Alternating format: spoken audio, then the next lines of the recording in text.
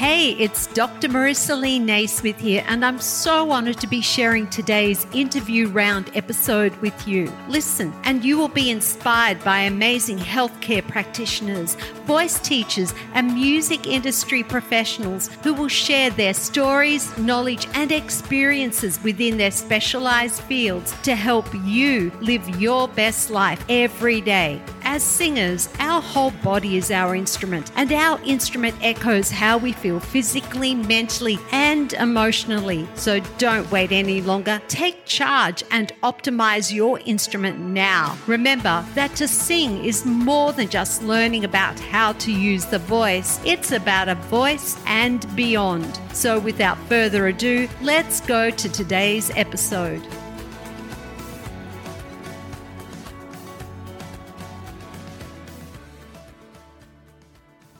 In this episode, Dr. Elizabeth Benson offers us a rare insight into her professional career highlights as a singer who performed across multi-genres from classical art song to musical theatre and pop rock. She describes the training regime that helped her manage the vocal demands of each style, how she built vocal stamina and created the requisite style elements across the spectrum of sounds. Elizabeth discusses the training program at Auburn University and how this boutique program is designed to ensure that students are offered every opportunity for success, not only by learning the practical skills required to be a triple threat in the industry, but also how they can build other necessary skills, such as resilience. Elizabeth shares her core values, inspiration for her book, and her personal mission now is for social justice and reform in the singing voice community in areas such as gender equality, equity, cultural diversity, inclusion, and belonging. There is so much more in this episode, and I'm sure you're going to love it.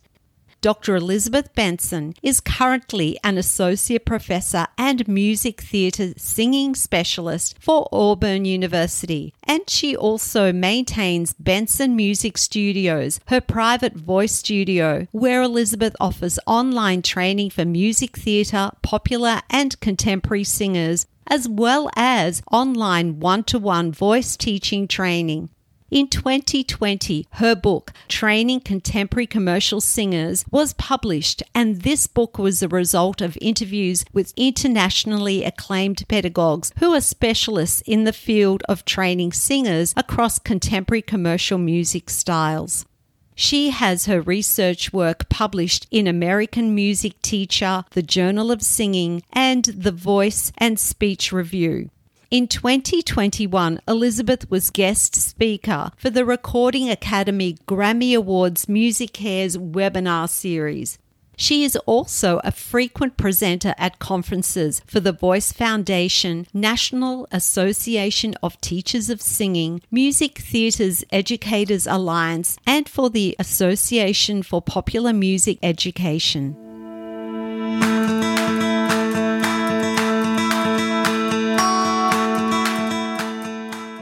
Hi, everybody, and I'd like to welcome Elizabeth Benson, our guest today. Hi, Elizabeth. How are you going? I'm great, thanks. That's good. Now, you and we met online, which sounds almost creepy. We met because Elizabeth and we both presented at CPV last year on the same topic of contemporary voice and the training of singers across those styles and the status quo in the industry.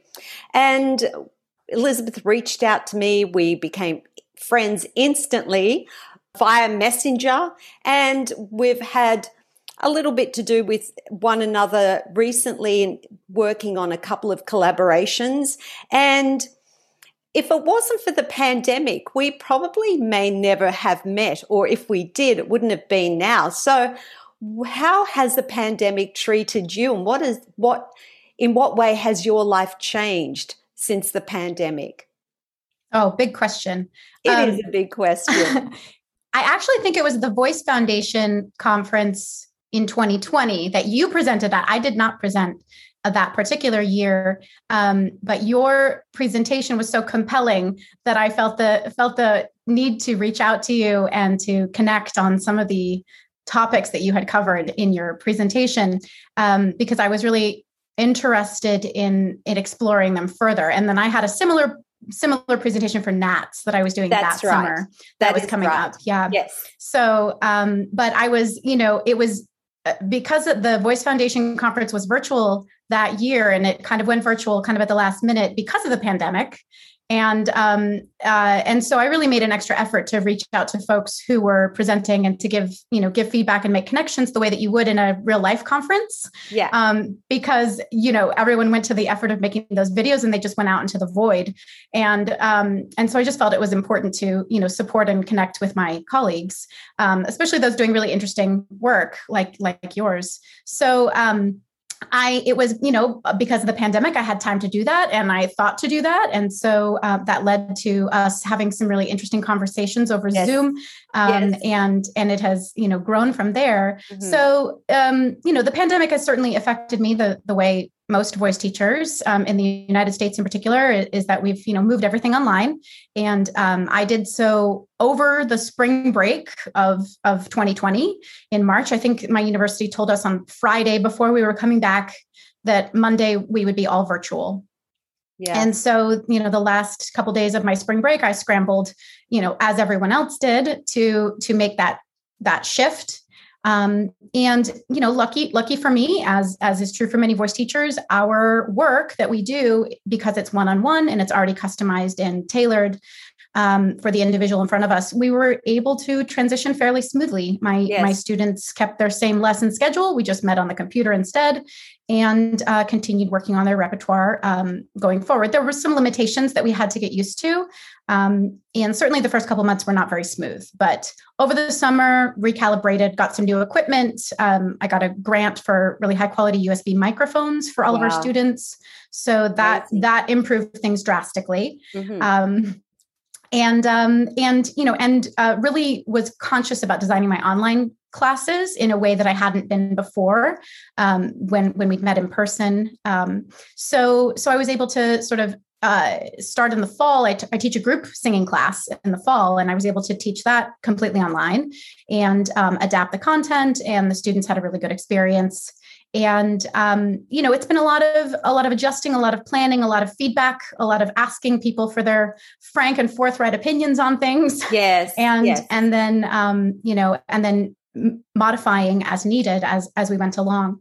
So I've been completely online, and my private studio as well moved online in March of 2020, and it's been there ever since. So yes, here we are. Yes, and we are really lucky because there are a lot of people that have lost their jobs in other industries, and we're in an industry where with a little bit of upgrading our skill set, we've been able to transition our teaching online and keep our jobs.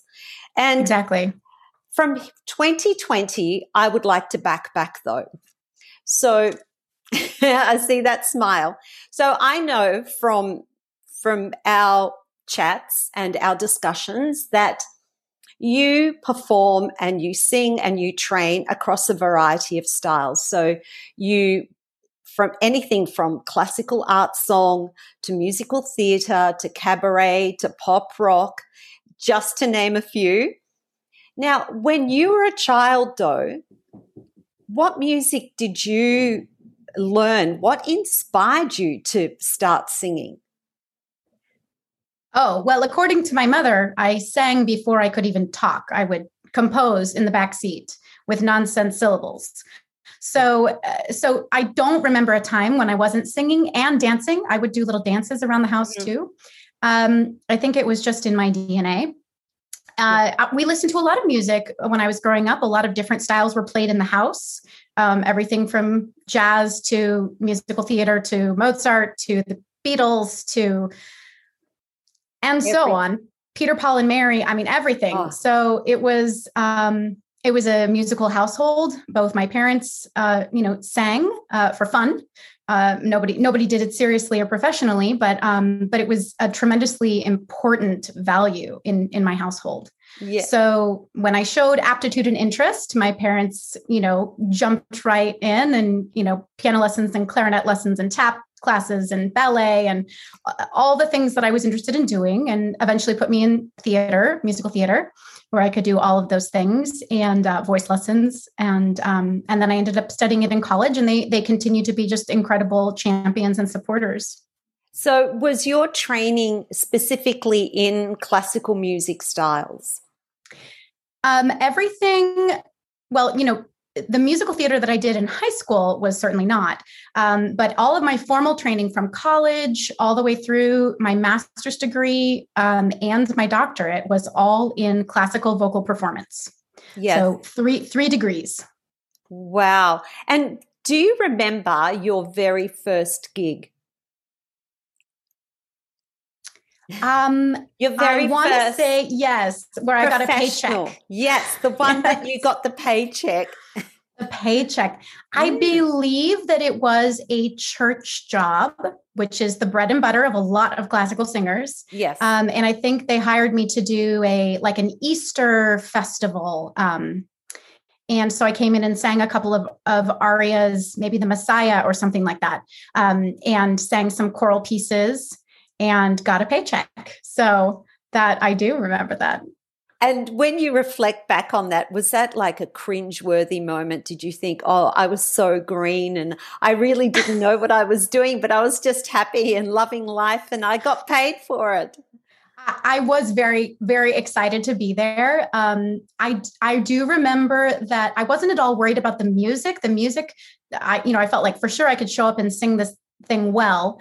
But I remember being terrified because I sang the processional. That's when you're walking in the church, and we were wearing these big long choir robes and I could barely see my feet. And I had to sing a solo while processing into the church, and there were steps and there was a pattern on the carpet, and I was just terrified I was going to fall down in the middle of singing and walking. So it's a bit like chewing gum and walking at the same time, only this was processing in a robe and singing at the same time, that I found the most challenging. But afterwards I thought, wow, I nailed that. I actually walked and sang at the same time. That is managed amazing. It all. That takes coordination. It was tricky. It was tricky. And since then, you've actually had some amazing performance experiences. You've performed at Carnegie Hall, and you received an award. Was the winner of the American Prize for the Chicago Music Theater Award. So tell us about some of those experiences and how they came about. Sure. The Carnegie Hall gig was certainly, a career highlight. And that came as a result of working with a living composer in New York, Tom Chiapullo. So I had done my dissertation research on his art songs. I was a big fan of his music and, sang a lot of his songs and really obsessed over them for many, many years, and got to know him really well, did a lot of interviews. He was just an incredibly generous person, really excited that I was excited about his music. And so he decided to write a one-act opera called Lucy for me. And so he wrote it. It's for soprano and bass baritone.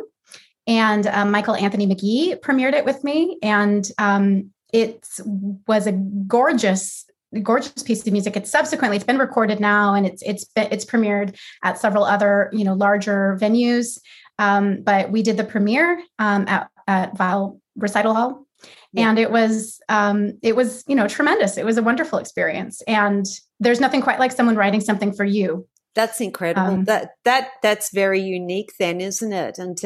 And to do your best and to honor that music is quite a big deal as well, isn't it? That's a lot of pressure in one sense too, as much as you feel very privileged. There's that sense of, I have to make sure that I do a good job of this. For sure. Yeah, no, it definitely was a big, big day. But I was really pleased with it. I really trusted my collaborators. I had great folks on stage with me, and, we had prepared really well. So, that was wonderful. And you've had like in your performance career, you've done a variety of gigs. So I see that you've done musical theatre, you've done cabaret. There's quite some contemporary pop, rock.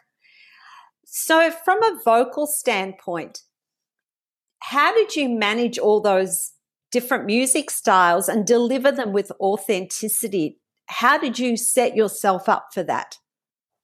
Yeah, well, the venture into musical theater from classical was not a big step for me. That was very similar, especially as I'm, a soprano ingenue. That's what I look like and that's what I sound like. And so it was very easy for me to slip into a big chunk of the golden age material and then learn just a few new skills so that I could be competitive with some of the more contemporary roles as well. Yeah. In terms of the cabaret that I did, I wrote a cabaret in 2018 and performed it. And that was the most probably stylistically versatile show I had ever been in, where, you're singing back to back, very different styles.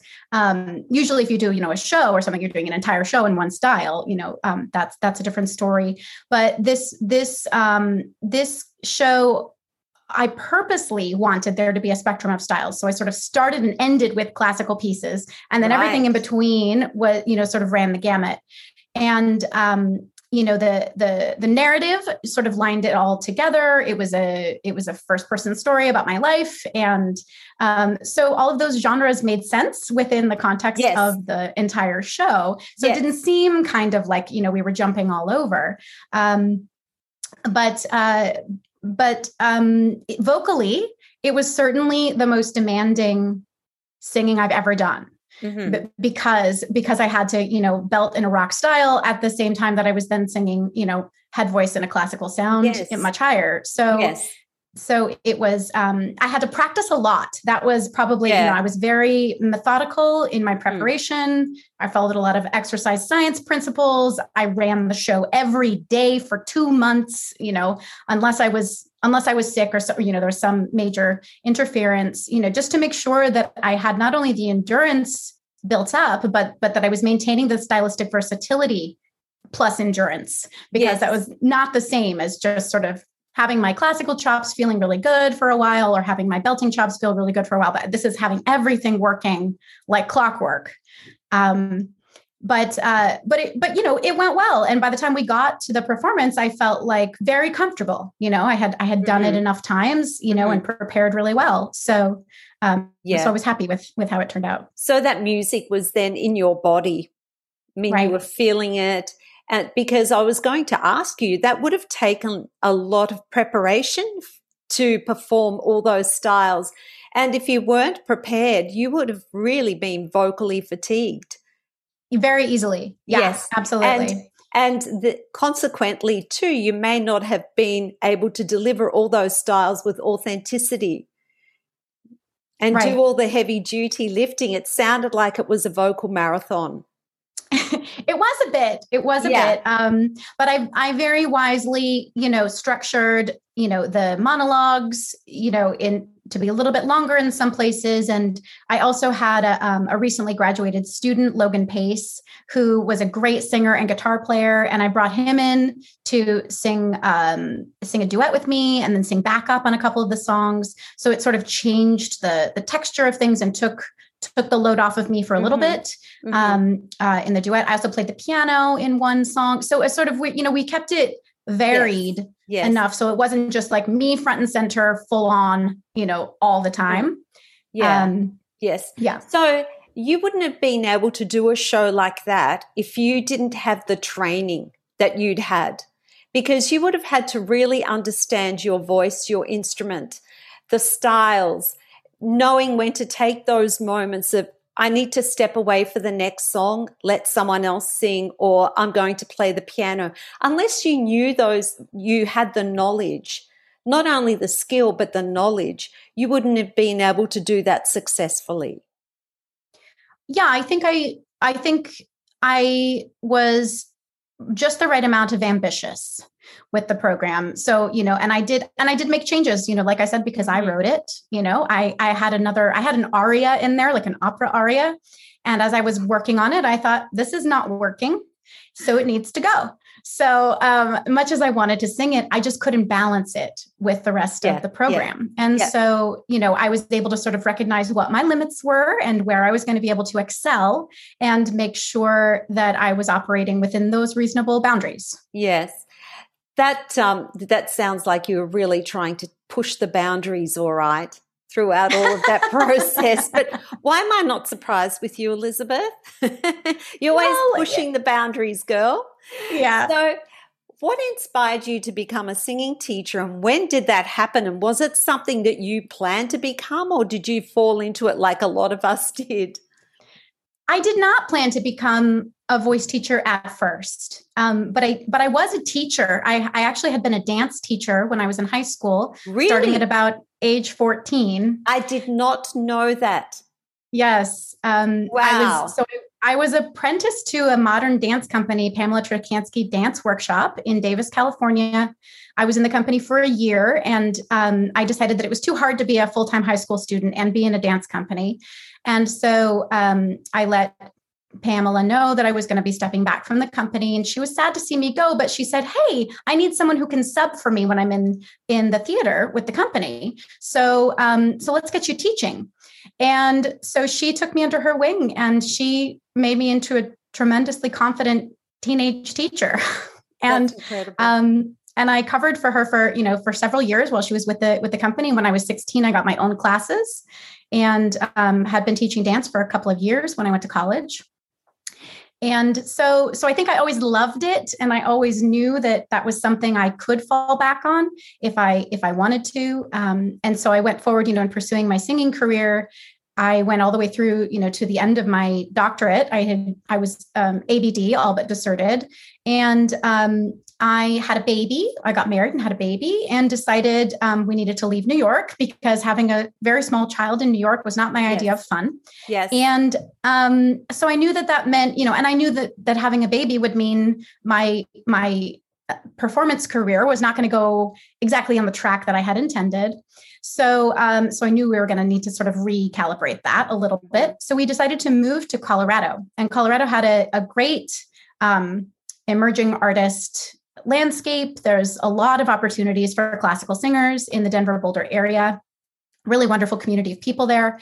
And so, that's when I did a lot of my work in musicals and in with Opera on Tap, which is this great organization that, you sing arias at a bar, wearing jeans, holding a beer.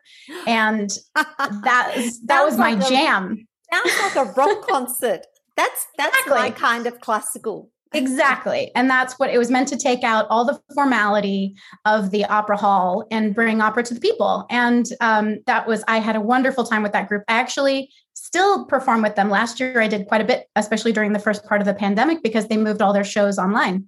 So I was able to go back and work with them again, which was wonderful. But I had to get out of the house. I had a very young child. We lived in the suburbs. I didn't know people. And I was just losing my mind a little. And so I answered an ad in Craigslist for a voice teacher at a community music school. And I got the job. So I started working in a suburb of Boulder called Louisville at Dana V Music. And it was a music studio, like a community music school. So it was all mostly after school, but because the music programs were so big in the public schools, there was just a huge demand. So when they brought me on, I think I was the fifth voice teacher or fourth voice teacher. And by the time I left, they had, grown exponentially. And I started working in the middle of the recession in February of 2009. Wow. And I had something like 3 students when I started. And by the end of 2009, I had 20 students, or just more than I wanted. That's great. Yes, that's incredible. Yeah. Yes. And now you're teaching at Auburn University in Alabama. So you're an associate professor in music theatre, in the music theatre program. And that's correct. You were describing that program to me, and it sounded to me that this program actually really does some amazing work in preparing students for the real world and what some of the challenges and for the industry itself. So let us hear some of those programs and some of those trainings that these students are receiving. Sure. Well, I'm fortunate to work with really brilliant colleagues, and the program was designed, the curriculum was designed, before I came on. But we've certainly made some additions and modifications, and we're always sort of tinkering with things to make it better in response to the industry, which is always changing as well. So our musical theater program is undergraduate only. Our entire theater program is undergraduate only. So we spend a lot of time and attention on our students, which is really important. We have about 100 majors total in the theater department, about 24, 23-ish in the music theater program, and that's across all 4 years. So it's really a boutique program, and we pride ourselves on giving that attention and opportunity. Students are in shows, every semester. There's a lot of stage opportunities. And we also work really hard to bridge the training to the profession. And so we do a showcase in Atlanta, which is our nearest metropolitan area. Film and television and theater in Atlanta is huge. So there's a lot of opportunities there for our students. We bring in guest artists. We are also situated within a college of liberal arts. And that is very unique. As far as I know, there's only one other university that's like that. So we have a BFA, a Bachelor's of Fine Arts, and that BFA professional training program is within a college of liberal arts. So liberal arts curriculum is broad-based, creative thinking, entrepreneurial, citizen artists who are thinking outside the box and looking to use theater perhaps as a vehicle for social justice. And so that sounds like a lot. That sounds like a lot, yes. And at the same time, they're learning their triple threat skill set of singing, dancing, and acting. Yes. And one of the components I brought in was the pop rock unit as part of vocal training from day one. So freshmen start learning pop rock styles when they walk in the door.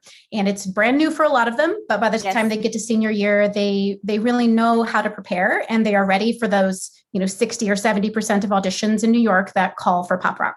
Yes, it sounds like an incredible program. And in terms of the auditioning process, is that really difficult to get into that program? That's hard to say. It's because it's not a conservatory. That's not our model. We are really looking for trainability. We're looking for potential, not perfection. Yes. And we also are really aware of how privilege determines the resources that folks have access to, especially in public school and high school. So if you've had access to voice lessons and dance training and acting classes and a lot of, thriving community theater opportunities, you're going to walk into an audition much more polished. Of course. But if you haven't had access to those things, you still might be insanely talented. Exactly. And hungry to learn and work hard. And so it's really important to us that we look at all of the factors that the students bring in when they come to the audition, not just do they reach a certain benchmark in their skills. Yes. And it's so important what the kind of instruction that you're delivering and the training that you're delivering there. It is really helping them in not only being able to enter the music industry in terms of musical theatre, but also too being able to sustain that kind of career as well. Do you know what kind of conversion rate there is with that program? Like, do a lot of those students end up in the music theatre career? We don't have statistics on it, but, anecdotally, I can say that, those folks who want to go right into a performance career, they go out and try.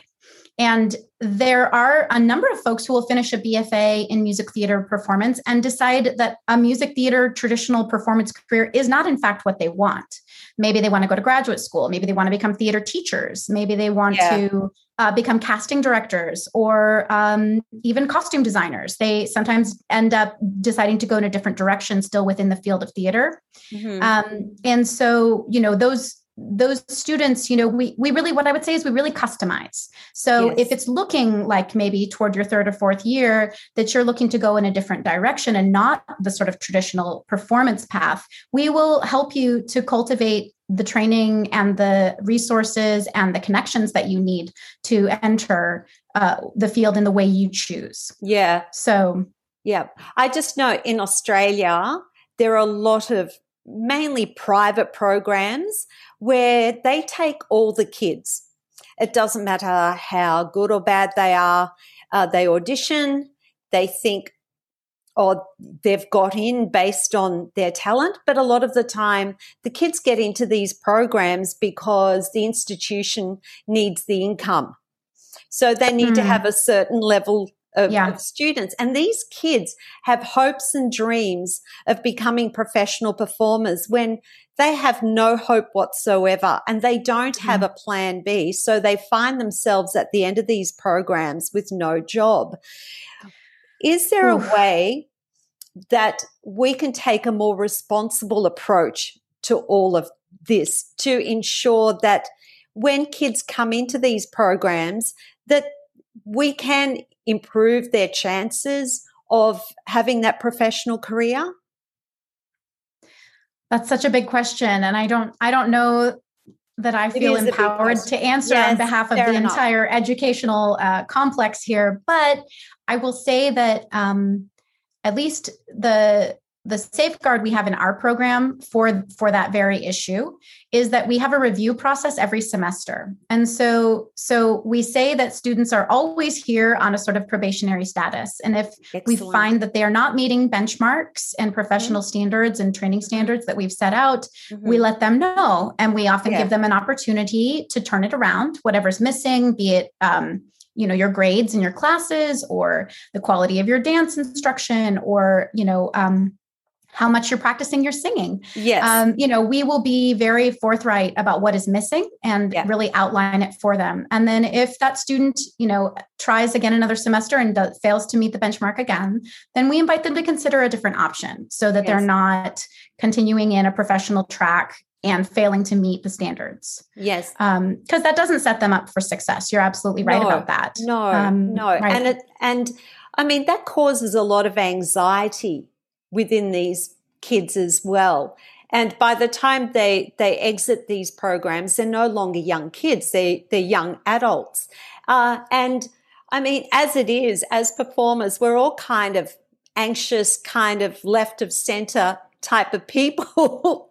And we're so in our heads as it is. And let's move on to COVID then. With these kids in the program, obviously they witnessed places like Broadway, West End, they were all closed during that period. And for a lot of them, they would have thought, there goes my performance career. What was the morale like amongst the students during that time?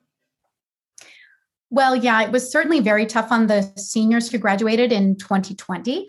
That was tough. Some of them went to graduate school, and that was very convenient. That worked very well. So they felt like they were still making progress forward with their plans. Some of them, as a result of the senior showcase that we do, had some opportunities for professional work or auditions. And those opportunities were lost because the entire industry went completely dormant. For everyone's safety. And so that was a big loss, and has continued to be, a really big loss. What I have heard from, we also had folks who'd already graduated and who'd already been in the field who also lost work, that everyone did. So what I have heard from, a few students that I've touched base with, recently graduated or even graduated a few years past, is that they've really taken this opportunity to revisit their skills. Excellent. And that they have, figured out how to make ends meet, and then taken the time away from the stage to work on their singing, to work on their dancing, to get in good physical shape, to eat better, to sleep more, to take care of themselves in ways that working all the time, made very challenging. Yeah. And so, maybe they're doing more songwriting, maybe they're doing other creative things that they wouldn't have had time to do otherwise. One student started a voice studio and has a thriving studio. And then moved to New York and kept his studio intact because he was online. And so he was able to sort of position himself in New York for when everything reopens, but continue to have, his really stable income from his teaching studio. Yes. So, the thing about creative training, and I think in particular in our program with the liberal arts background, is that we expect all of our students to be creative thinkers, to be entrepreneurial, to, pick themselves up and figure out how to navigate this weird contract-based life that they are choosing, in a way that hopefully allows for them to do meaningful work that is fulfilling and allows them to take care of themselves. So our hope, even without a pandemic, is that the students have those life skills in place for when things get rocky, because even in the best of times, you're still working contract to contract. Yes. And exactly. that's not a comfortable, easy lifestyle. So you have to be very creative, and you have to always be pivoting and adapting and figuring out what's going to work best for you so that you can still do what you love. Yes. And I think the word that comes to mind there is resilience. If you're going to be in the industry, you have to be resilient. And I think with the pandemic, it kind of brought out the best and the worst in people. Those who had that resilience went on and thrived, and those that didn't were the ones that sort of, I say, went into a corner in a fetal position and sobbed, or watched Netflix. Well, we all did a little bit of that in the beginning. Yes, I'm not going to lie. Yes. That was a part of the grieving process. But, Absolutely. Eventually, you come to acceptance and you figure out what the new normal is going to look like. And figuring out, how to still be creative when those typical outlets are not available. Yes. Is really important for someone with the heart of an artist. Yes. Now, you are very creative. You are very academic. We were having a conversation earlier when I admitted to you that sometimes when you use words in your writing, I have to go and look them up in the dictionary. But I can say that was said with love. It was not. It was said in jest and with love. Now, when you reached out to me, I already knew who you were because there was a lot of hype around and excitement about a book that you were releasing, which is now released, and that is Training Contemporary Commercial Singers. And how is that book going, and where did the book idea come from? The book idea, it came from a conversation over beer with Matthew Edwards at Shenandoah Conservatory. We were just talking about different book ideas. I wanted to write a book because I needed to get tenure. And I also was really aware that there was a lot of stuff missing in our canon, books and resources that I would have liked to have access to when I was first learning to teach musical theater at that community music school where nobody wanted to sing classical music and everyone wanted to belt. Yes. And so I had to kind of scramble on my own to figure that stuff out. And I wish I had some guidance. So in the form of a book, now I got lots of guidance from amazing pioneer individuals and training programs like the Somatic Voice Work and Lisa Popiel's Voice Works and Estel and tons of amazing resources out there. Yes. But it wasn't all in one place in a book. And so Matt Edwards and I were talking about it, and we sort of had this idea of, just getting all the rock star CCM teachers to do interviews and to, synthesize their responses and put it all together in a book. And the idea, of course, sort of evolved into, different format, different structure, different content, but that was the seed of the idea. And I especially felt like I wanted the book to be structured by topic, like that was very important to me, so that you could look up like a teaching philosophy, and you could look up and see all these different methods, like somatic voice work and Lisa Popiel's voice works and Estel and so many more, speech level singing, CVT. There's so many. You could see all of them side by side and sort of look at what the similarities and differences were. And you could, as a consumer, have an idea of what you might be expecting if you're going to go and do one of those workshops. Mm-hmm. So I also wanted it to sort of be a place for people coming from different methodologies to come together and share our commonalities and to identify our core values and what is shared within the industry. Because with the training model sort of set up the way that they are, sometimes the vocabulary used like in Estel is not the same as the vocabulary used in CVT or in somatic voice work. Exactly. And it can be very confusing to sort of go from one to the other. So I also wanted clarity. I wanted there to be a place where you could go and see what these methods are about. And then I also wanted to talk to people who don't have anything to do with a method, who are just amazing teachers in their own right, and to find out sort of what they were doing. I was interested in what younger teachers are doing. Folks in their 40s all the way through 80s are included in the book. And I wanted to know what folks were doing outside the United States. So it wasn't just folks in the US, although the majority are from the US. Yes. But I was particularly intrigued by, some of the major differences in how pedagogy is viewed and sort of what the core values of pedagogy, classical and contemporary, for example, in Australia is so different. And it blew my mind when I heard that there isn't this whole classical versus contemporary kind of animosity or anything that's just doesn't exist. And I thought that sounded like a utopia. And how could we get that here? Yes. And so, I definitely had an agenda. I wanted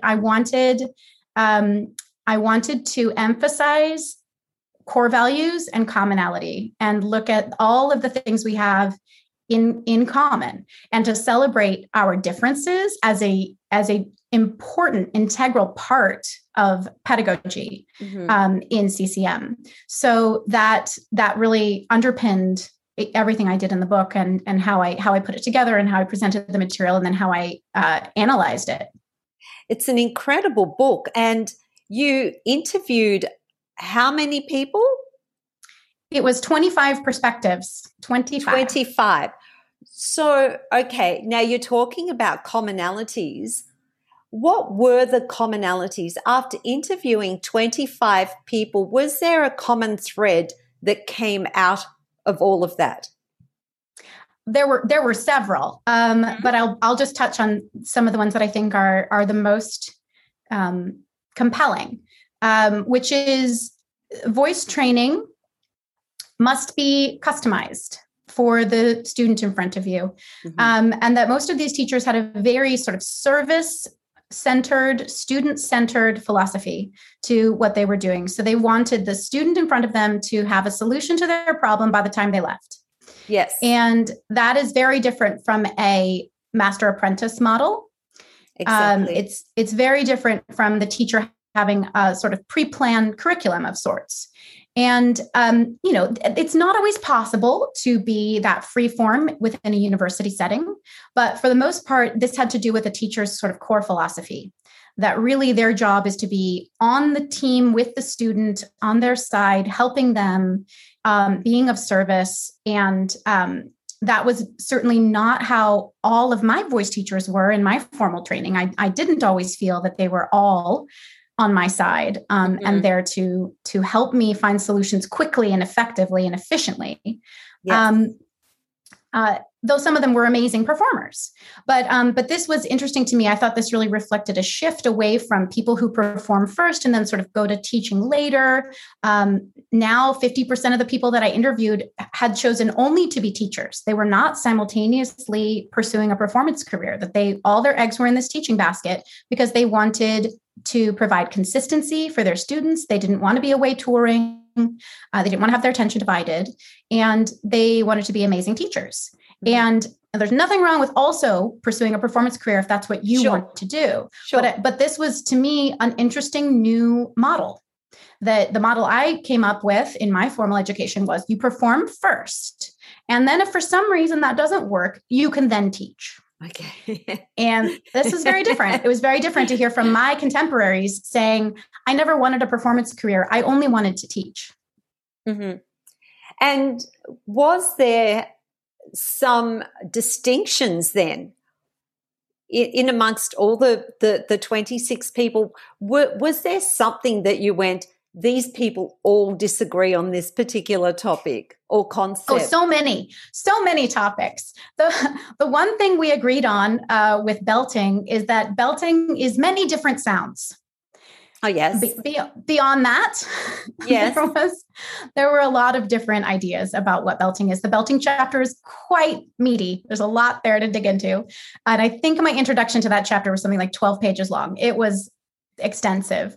But there were so many. I mean, but what I loved was you could have perspectives side by side in the book, read them, and think, gosh, how could somebody who doesn't use registration at all get results the same way that somebody who uses registration as a foundational idea in their pedagogical model? Mm-hmm.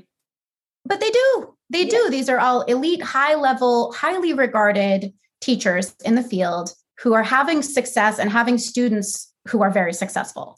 So what I love is that this sort of pluralistic idea that there are many different approaches and there's many different ways to get results. And really a good teacher is the one who helps the student in the moment achieve the goal that the student wants to achieve. And the means by which they do that is individualized. It really depends on the teacher.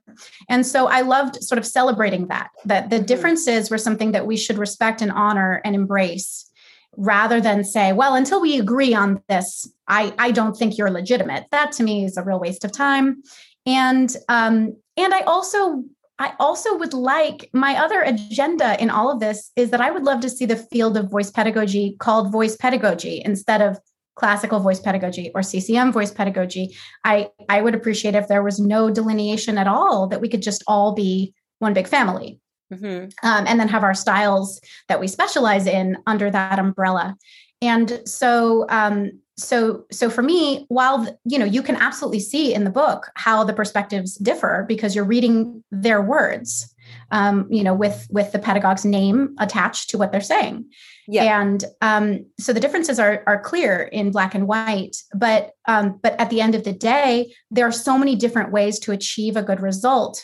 To me as a teacher, that was incredibly comforting to know there isn't just like one way to do things. And so I don't always have to have the answers. I can look at these, maybe 14 different ways that people are doing things and try until I find the one that works for this student. Because even if I know one way that works for me or works for student A, it might not work for student B. So I have to have a lot of ideas. And so that's where I felt this resource. This is the book I would have loved to have had when I first started teaching. So I could know there's so many different ways to get where you want to be. And you have to have a lot of tools. Having a lot of tools is a good thing. Yes. So it sounds like it's an incredible resource for teachers out there who are teaching contemporary music styles, and especially those who have not a great deal of experience or knowledge in that area, that this book would be so helpful for them. I certainly didn't have a book like that when I was studying. Everything in the library was classically based. Right. And we have a great canon of classical voice pedagogy textbooks. Absolutely.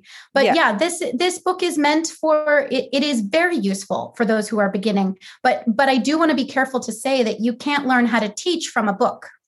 No, you have to learn how to teach from teaching. But the book does give you a lot of ideas and things to try and resources. There's also an extensive reading list at the end of every topic. So if you want to go and read more on breath, there's a very long bibliography you can go and educate yourself. So it's meant to be a great starting point for beginner teachers, but it also does assume a lot of anatomy and physiology knowledge that you are going to understand the basic functions of the voice. There's a glossary if you need to look things up, but it is equally valuable, I would hope, for more advanced pedagogues. So it's not just the beginners, but for all the folks interested in CCM. Yes. Now, I know that you're always training, you're always dabbling, you're always writing, you're always doing something. You're not a teacher who's complacent. So what are you up to right now? What's next on the agenda? The book is out.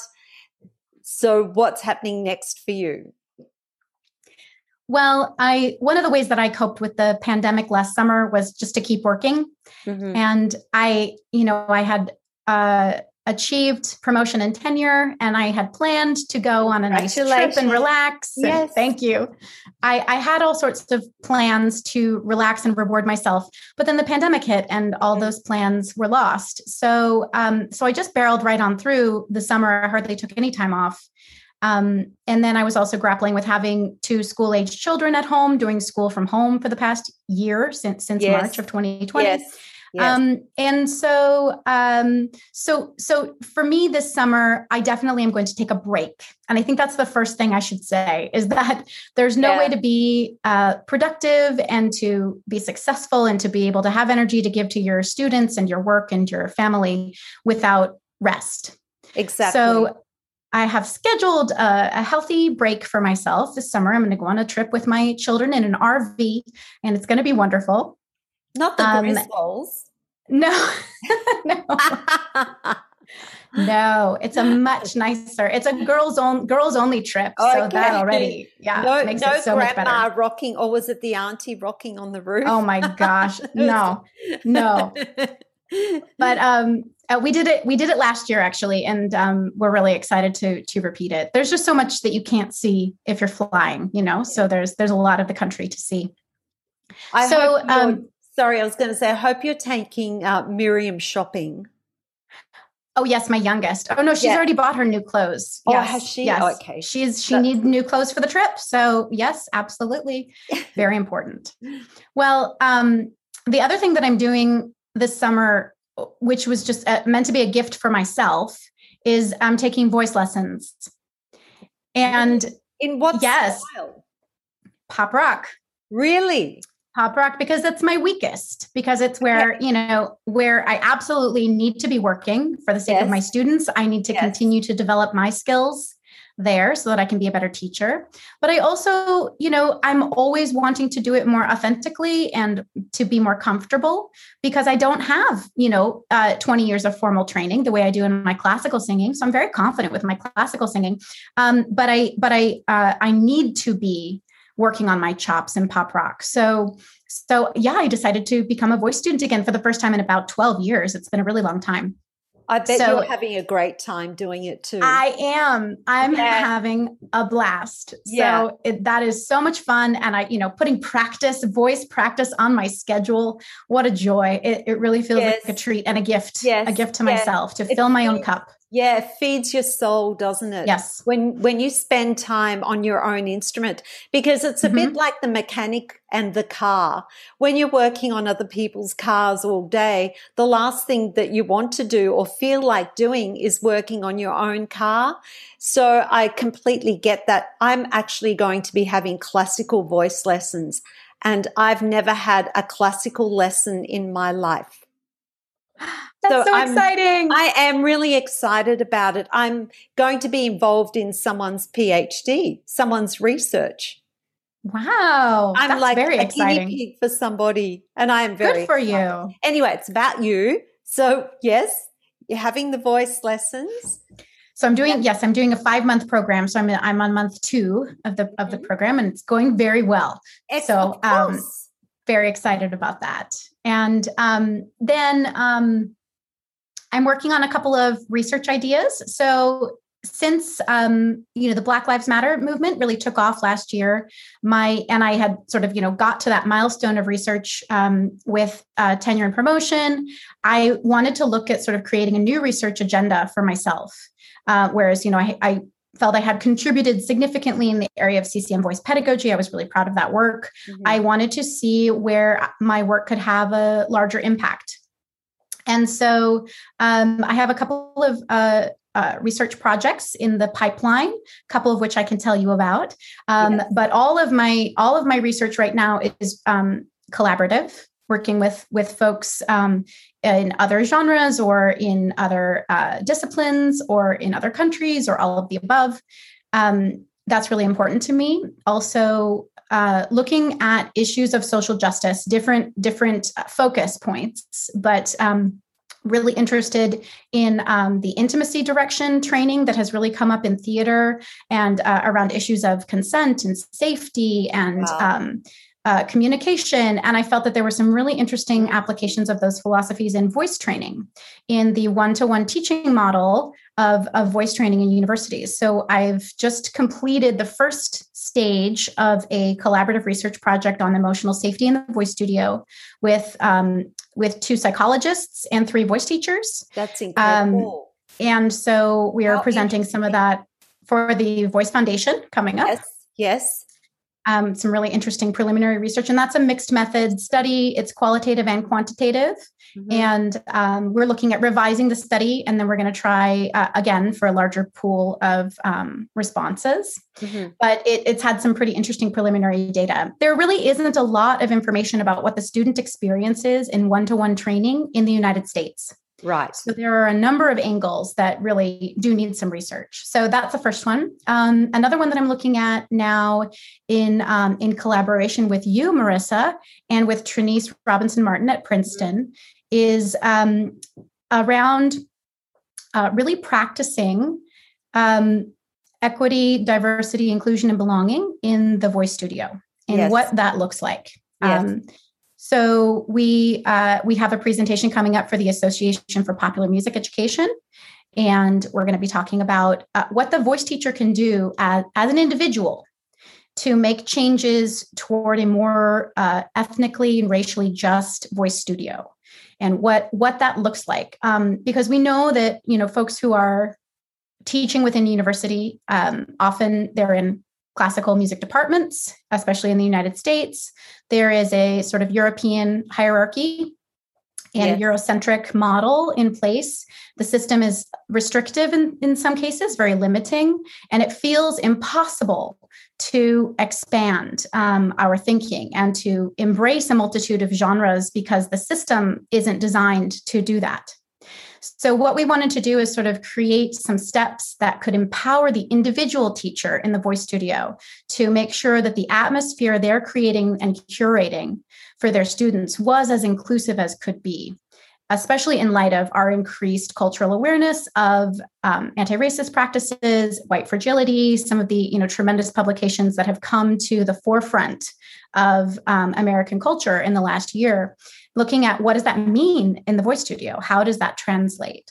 So we've just finished writing an article about it and submitting it to a journal for publication. So we're in the process now of trying to get that out. We are. And it's been incredible to work with those 2 powerhouse women. And likewise, it's been a real privilege and a real joy. And I mean, really, the idea for this paper came about just you and I having a conversation about the status quo in music education or singing voice education.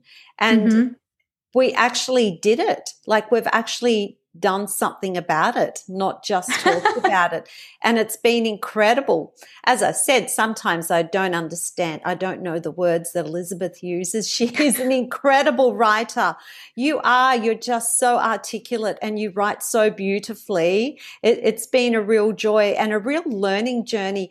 And I've learned so much because Australia and the US are at different stages of progress. Like, we're actually doing quite well here in comparison to the US in terms of where the music is here in higher education. Like, for me, I teach in a popular music program at a conservatorium, and some of those kids come to me with no training, right, which is unheard of.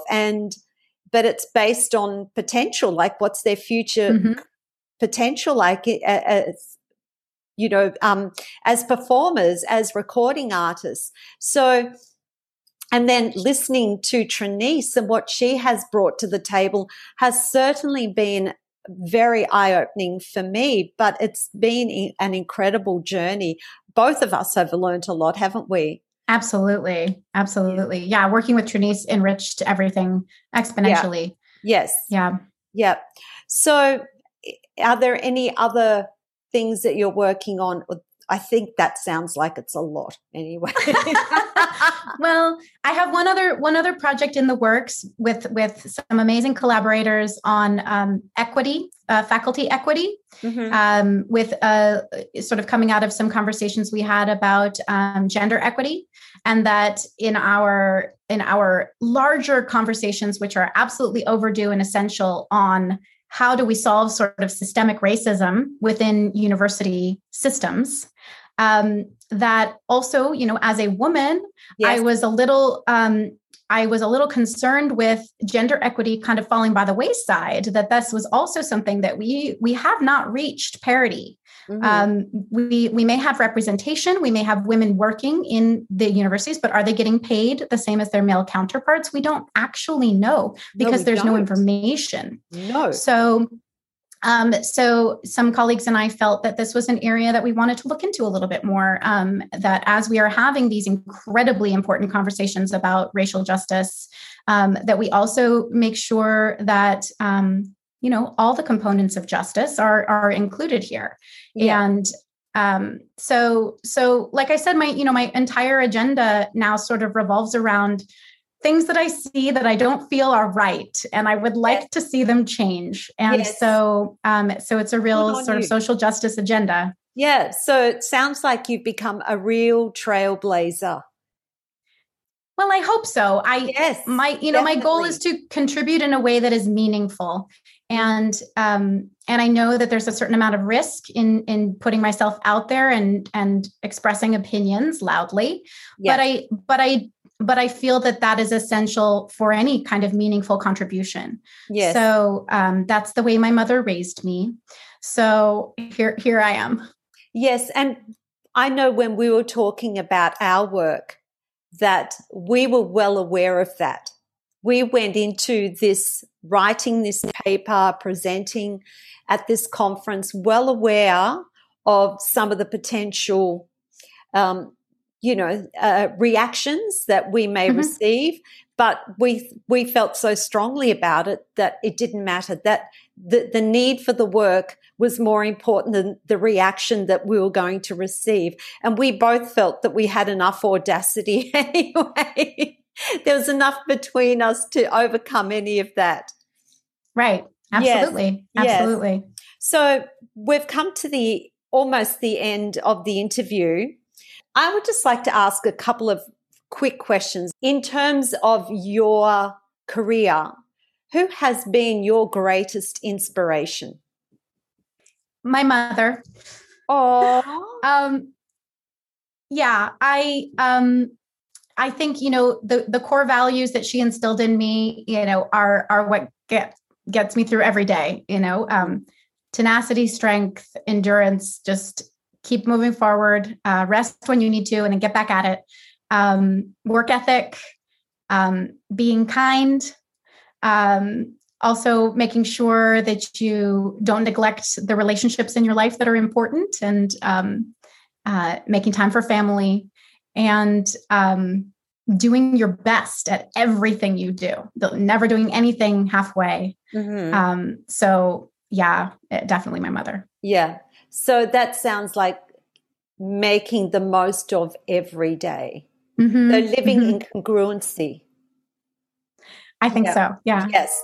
And what's the greatest lesson you've learned about yourself over the last year during the pandemic? Oh, well, this isn't as deep philosophically, no, but it doesn't have to be. I've learned actually, very surprisingly, that I think I'm a bit of an introvert, which you would never know. I would never know. I didn't know. But that I really do need a lot more downtime and recharging time so that I can go and do my best work out in the world. I think, the profession of being a voice teacher is incredibly extroverted. It requires a lot of energy, social energy, and interactions with other people, and public speaking, and all of these things. So in order to do all of those things well, I really do need a lot more downtime. I need a lot more rest. And I think that the pandemic has allowed me to prioritize that in ways I couldn't before. I was just always on the go, always a little bit depleted. But this taught me that, if I rest just a little bit more, I can do even better when I'm out in the world. Yes. So, and that's so important, because that comes back to self-care and you realizing that you need to have more rest in order for you to turn up at your best every day, right, and to give your students your best. Yeah. And what's the best piece of advice you could give to our singing voice community, teachers especially? Never stop learning. Yeah. Never stop learning. Be a student forever. Great. And Yes. Well, look, Elizabeth, it's been an absolute joy as always. We always have a lot of fun when we chat. We are both very passionate people. So, definitely. Yes. And look, I wish you all the very best with all your ventures. No doubt we'll be speaking very soon anyway on our little project. But yeah, good on you. And thank you for your contribution to our industry. And don't stop doing what you're doing, because you're doing an amazing job. Well, thank you. And thank you for having me. I'm a big fan of the podcast. Yeah, thank you so much. Take it easy. Thank you. Bye.